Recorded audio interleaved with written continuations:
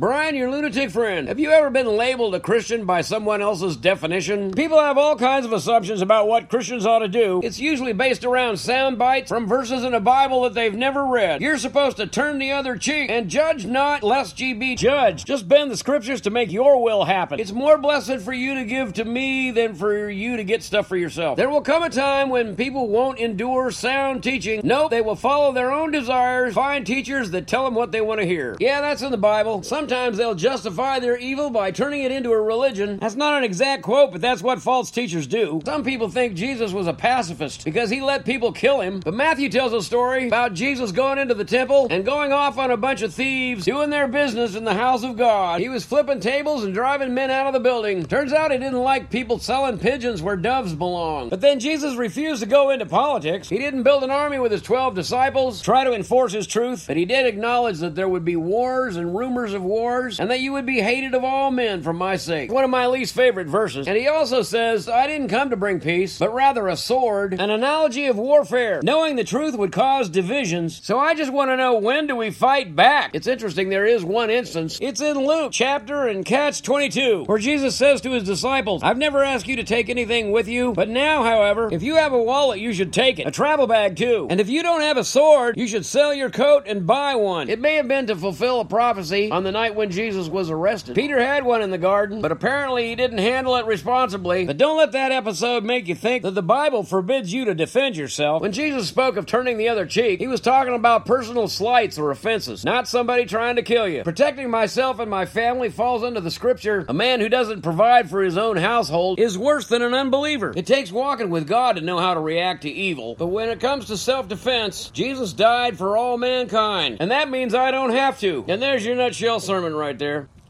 Never forget that our enemy is not against flesh and blood, but against the prince of evil in this present darkness. In Proverbs it says, like a muddled spring or a polluted fountain is a righteous man who gives way before the wicked. Jesus said dark days would come. All this is prophesied in the Bible. Yes, vengeance is mine, says the Lord, but repercussions for injustices are the responsibility of the righteous. We don't make it about anger or revenge, but in the face of outrageous atrocities, I'm going to need God's help with my own evil desires. It's hard to imagine that the evil men will justify is nothing new to God. And then Jesus says, when you see these things, don't panic. And then without any explanation, he says these things must happen. But the end is not here yet. And the rest of that story is not going to fit in a nutshell sermon. But I've read the book of Revelation. In the end, God wins. So stay righteous and keep standing with who you believe in.